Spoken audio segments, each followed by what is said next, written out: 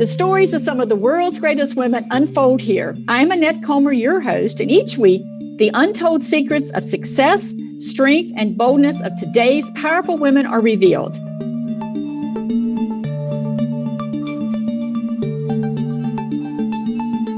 As a child, this woman was the scapegoat for everything that went wrong. At one point, she thought, what if it's not me? And as she grew into a young woman, she decided she would no longer apologize for things she didn't do. She worked hard to find her value as a human being, and through this discovered what it was like to help others. The years passed as she studied nutrition, healthy stress responses, and transpersonal psychology, all with the intent of healing herself and others. But along the way, she experienced the ultimate betrayal when her husband cheated on her. Her purpose became crystal clear. She was going to find a way to move forward and show others the way as well. Today, she is walking her path to greatness as she helps others heal from betrayal and other forms of trauma. It is my pleasure to introduce you to Debbie Silber. Hi, Debbie. Thank you for joining me today. Thank you for having me. Looking forward to our conversation. Yes, we're going to have a lot of fun today. We have limited time, so we're going to jump right on in, okay? Mm-hmm. So in your 30s and 40s, you kept crashing and burning. If other driven women like yourself find themselves in this same cycle, what can they do to stop it? Yeah. And how can they recognize if they're slipping back into these habits? You know, and I see this with professional women where just because we're capable, we keep going until we can't. And I was just like, I'm sure a lot of the women, watching and listening, where here I had 4 kids and 6 dogs and a thriving business. And I was getting a lot of accolades from doing it all. And I believe it fed me. So I kept doing more and more and more, kept crashing. And here's the thing. I really suggest everyone takes a look at what's driving you, what's behind it, what's the fuel for it. Yes, of course, we're helping, we're serving, but is it to prove your worth? Is it to prove you're good enough? Is it to prove, I'm capable, I'm able? Take a look at that intention, because that intention could be a positive driver or one that is so debilitating and exhausting, it'll make you sick in no time. So how would they know if they get this under control? Mm-hmm. How can they know they're starting to slip back into that cycle? Yeah, you know by how you feel, first of all. Your body never lies. Your body will totally tell you and call you on your own stuff. So, just take a look. Are you exhausted? Are you doing things that, that your highest self is saying, what is this about? And if you can't tell, imagine if you had a best friend coming to you saying, here's exactly where I am. This is what's going on here. What do you suggest? Or if you have children, and if your child came to you and said, Mom, this is what I'm experiencing. What do you suggest? It's so amazing how we have the best advice for everybody else. And it's so interesting how so rarely we take that advice, ourselves. And I always say, if you spoke to others the way you spoke to yourself, you probably wouldn't have a friend in the world. Why don't we treat ourselves, right? Why don't we treat ourselves like our best friends? Because then we'll truly be taking care of ourselves.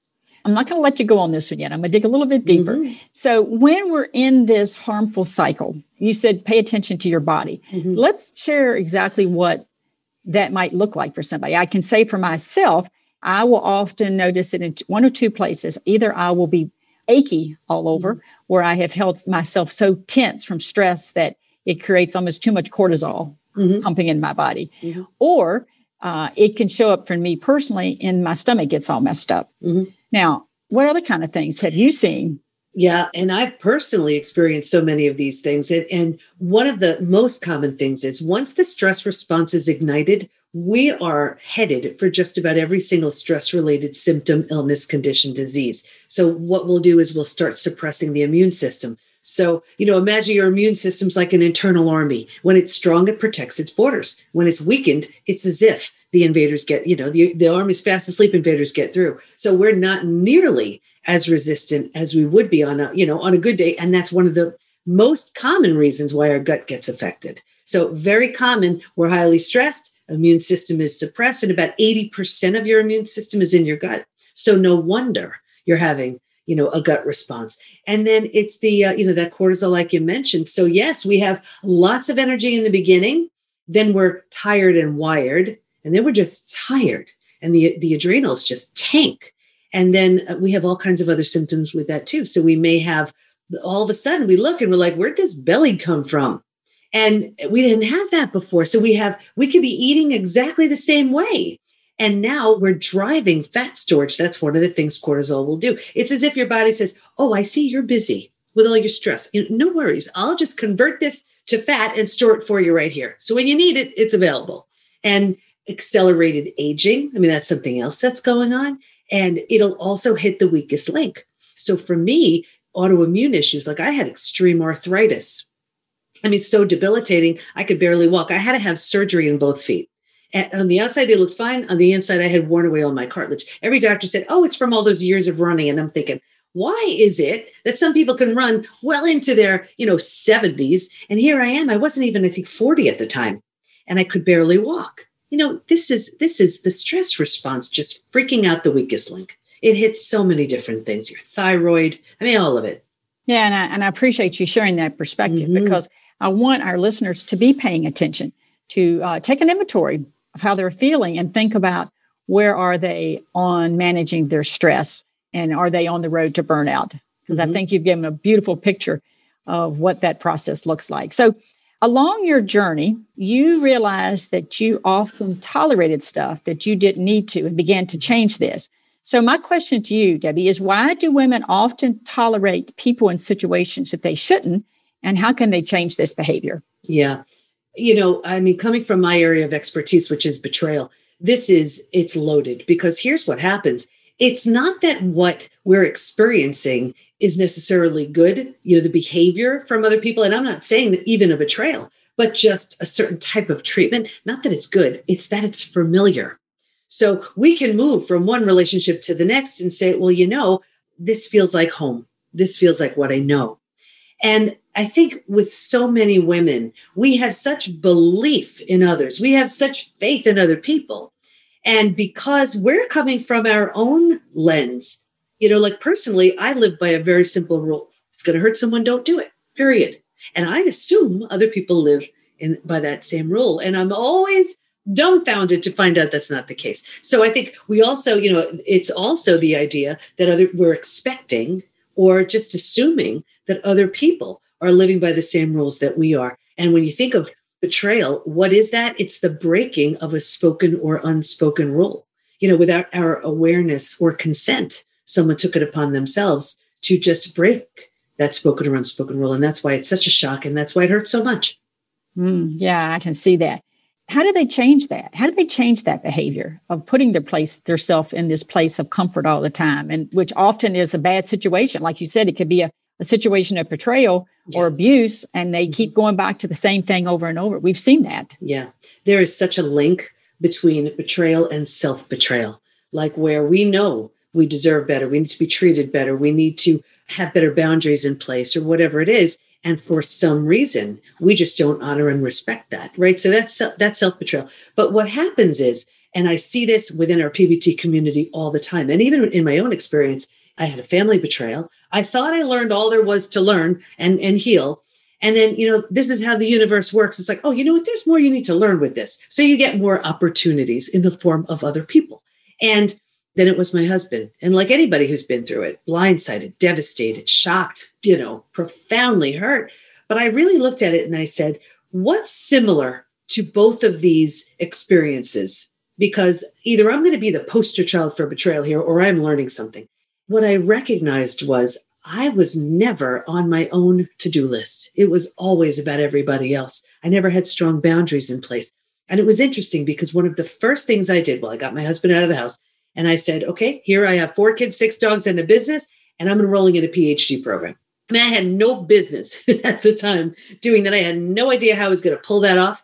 But because it was something so extreme and so different from how I always behaved, because the old me would have said, well, does that work for everybody? Would that, can I fit this in with everything else?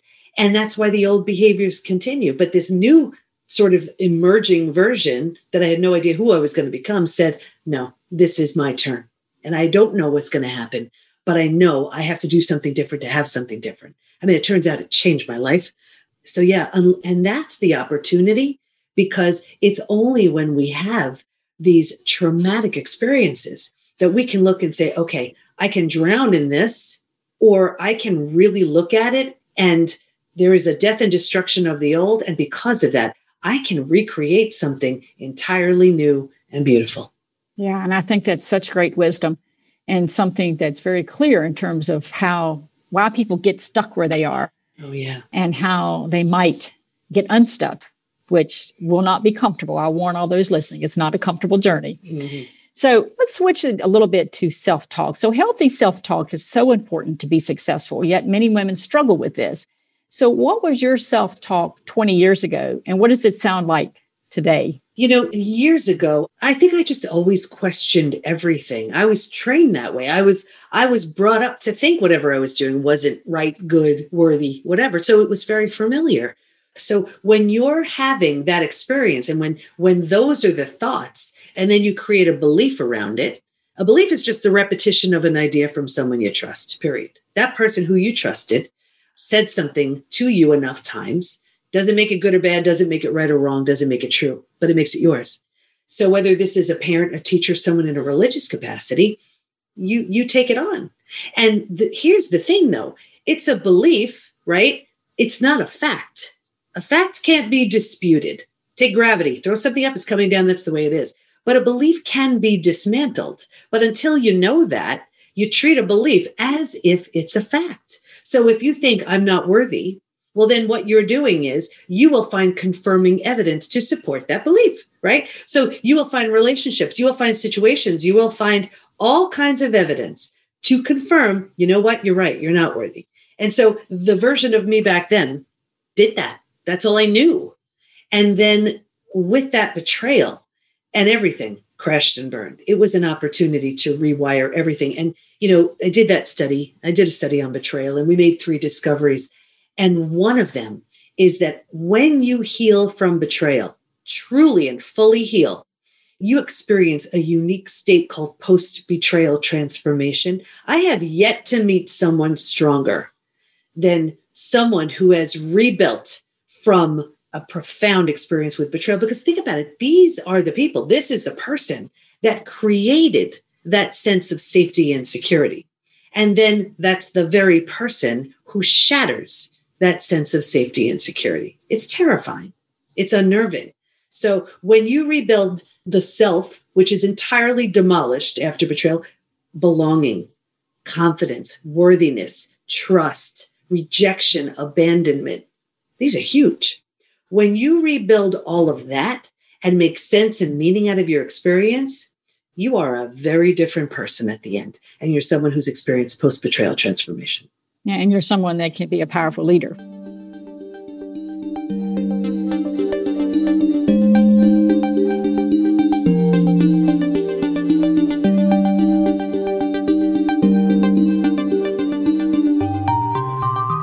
So I'm going to stay in this betrayal. You've gone down this path a little bit, so I'm going to stay there for a second. It's certainly something that you have studied intensely.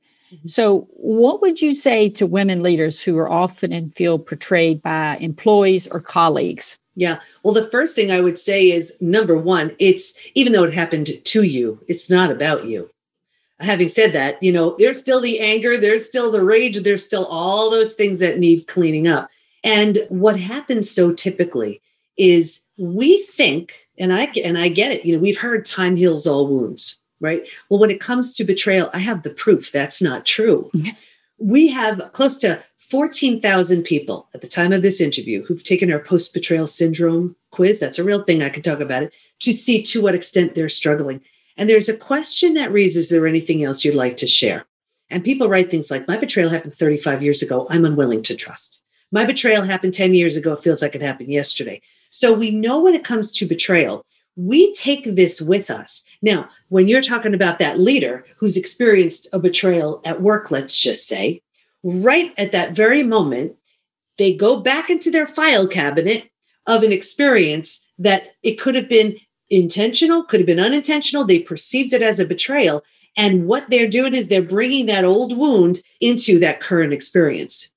And so we need to know what's really happening here, and trust, which is so foundational, gets shattered, whether it was from an older experience, from that experience. But when we don't learn how to trust again, we're living half a life. And I always use this analogy. Let's say you love to cook and you get burned on a stove.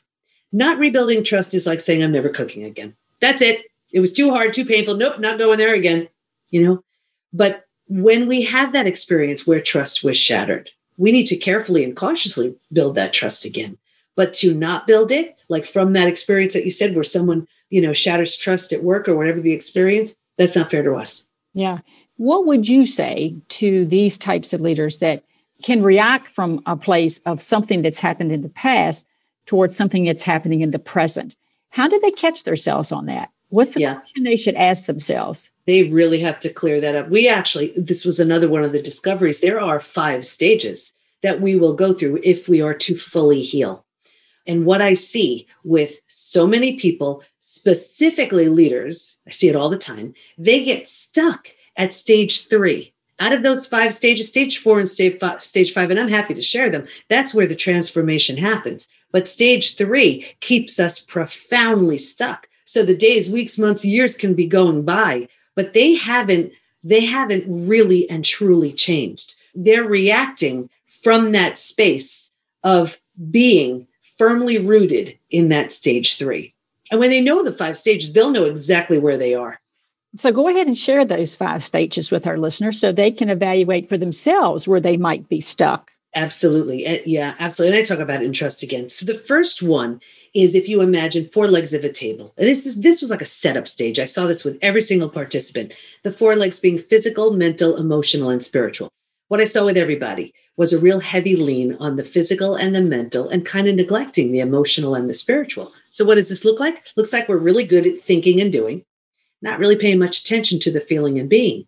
But that's where our intuition lies. And we're so busy and we're so capable and we have so much to do. We turn that down.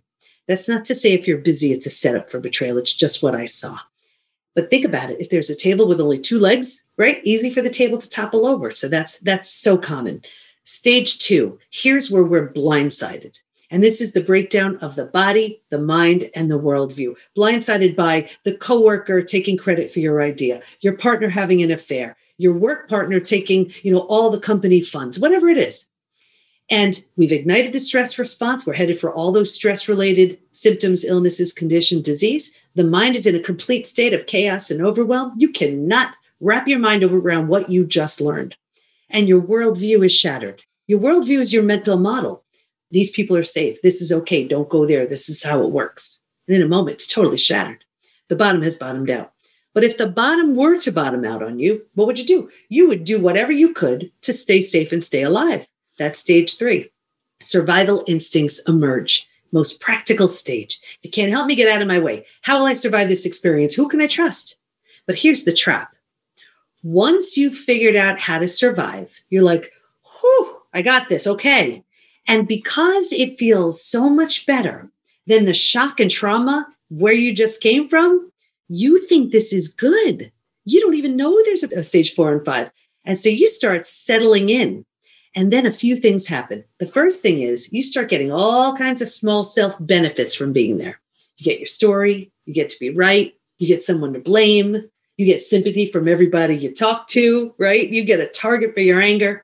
And that feels good in that place. And then the longer you're here, now you start doing things like your mind starts saying, well, maybe you deserved it. Maybe you're not all that. Maybe you're not as great as you think you are. Planting deeper roots. You're here now even longer. And then like energy attracts like energy. So now you're calling situations and circumstances and people towards you to confirm, yep, this is where you belong. It gets worse. I'll get you out of it. Don't worry. Now, because you're here and you don't know it gets any better, you resign yourself to thinking this is good as it gets, so I better get used to it. So here's where you start using food, drugs, alcohol, work, TV, keeping busy. And so what happens is you do this for a day, a week, a month, a year, 5 years, 10 years, 20 years. And if I were to say to somebody 20 years out, that eating issue you have, you think it's tied to your betrayal? That numbing you're doing? That overwork, is that tied to that betrayal? They say, oh my gosh, that happened 20 years ago. But do you see? They were in a perpetual holding pattern all that time. That's the place we get stuck. Now, If we're willing to let go of all those benefits, mourn the loss, like there are some things we need to do, we can move to stage 4. Stage 4 is finding and adjusting to a new normal. Here's where you acknowledge and accept, I cannot undo this experience, but I can make meaning from it. I can change how I react and respond. And I always liken this to if you've ever moved to a new house, office, condo, apartment. It's not cozy yet. All your stuff isn't there, but it's going to be okay. When you're in this space, you're actually turning down the stress response. You're not healing just yet, but you're not causing the massive damage physically that you're causing in stage 2 and stage 3. But this is so interesting too. When you're in stage 4, if you were to move, you don't bring everything with you. You don't bring all the stuff that doesn't represent who you want to be in that new space. If your friends weren't there for you in stage 3, as you move to stage 4, here's where you lose them. Here's where you don't take them with you. And people say to me all the time, I don't get it. I've had these friends for 30 years. You've just outgrown them. Happens all the time. When we're in that stage 4, we're making it cozy, making it our own. We can slowly move into stage 5, the most beautiful stage, healing, rebirth, and a new worldview. The body starts to heal. You've turned down the stress response. Now it's about self-love, self-care, eating well, exercise. You didn't have the bandwidth for that earlier. You were surviving. Now you do. Your mind, you're making new rules, new boundaries based on who you've become. And you have a new worldview based on your experience. And the 4 legs of that table, it was all about the physical and the mental. We're solidly grounded because now we're focused on the emotional and the spiritual too. Those are the 5 stages. I love it. And I think that makes it so clear, Debbie. Thank you for graciously sharing those. And I know that you mentioned those clearly in your book. And I want you to tell people when we finish up here the name of your book. So if they want to dig deeper into those, they can do that. Before we finish up, I've got a personal question about you being a mom, because you're a mom of 4. And you told me when we talked earlier that you learned to give yourself a total pass when things don't go as planned. So how can other mothers learn to do the same? Yeah, what I realized was, and I'm not saying don't take responsibility for what you do, always take responsibility. But I realized I was always so hard on myself because that's what I knew. And that's what I thought I was supposed to do. And then when I went through the 5 stages, because of my own experience, by stage 5, there was so much self-love and self-compassion that I realized I was beating myself up all those years. And I made a decision, and I had my whole family, in on it. And by the way, I also teach how to rebuild. When it's okay to rebuild, and when it's not, like with my family, wasn't an option. So healed and moved on. And with my husband, as 2 entirely different people, we actually married each other again. So I sat him down and I sat the family down and I said, from now on, if I screw up, I'm adorable. That's just it. I'm adorable. And there's something so nice about giving myself that pass, because think about, as leaders, we're always trying new things. We're always putting ourselves in that position to learn and grow. And it doesn't always go so smoothly, so gracefully, so beautifully. So when it doesn't, I'm adorable, and so are you. Yeah. And I think that's something for us to all remember, because I've been adorable a lot, I'm sure. Me too. Debbie, is there anything about your journey to greatness that we haven't covered that you'd like to share with other women? I would say we all experience trials and tribulations, and I truly believe it's our responsibility. If you've healed from something, if you've done something that could shorten someone's learning curve, it's your obligation to share that and pass it on. And whatever you have to get over in order to do that, like, listen, betrayal. I'm a very private person, and here I'm talking about betrayal, sharing my own experience, because I know the people who need to hear it can benefit from it. I'm sure there are stories about financial hardships and you overcame it, and now, you can teach other people how to do the same, or health, you've learned the secret to health, whatever that is. If you've learned something, there's somebody who just stepped foot on the path that you just walked on. Pass it on. Yeah. And I think that is a great way to end what has been an interview full of so much wisdom. Before we wrap up here, tell me the name of your book and where they can find it. It's Trust Again, Overcoming Betrayal and Regaining Health, Confidence, and Happiness. And the best way to do it is they could get to the book by taking the post-betrayal syndrome quiz. I recommend that because they will see all the symptoms that they think, oh, it's due to aging. Oh, it's due to whatever. No, it's not. It's due to your unhealed betrayal. So it could be a little jarring to take the quiz, but I really recommend that. And they could just find that at the PBT, as in post-betrayal transformation, thepbtinstitute.com/quiz. Great. Fantastic. Debbie, thank you for taking time, for being here. Really appreciate it so much. Oh, thank you so much for the opportunity. And Debbie is another great example of how women are challenging the norm, making things happen, and demanding their own greatness. So join me next time on the World's Greatest Women Show as another powerful woman's story unfolds.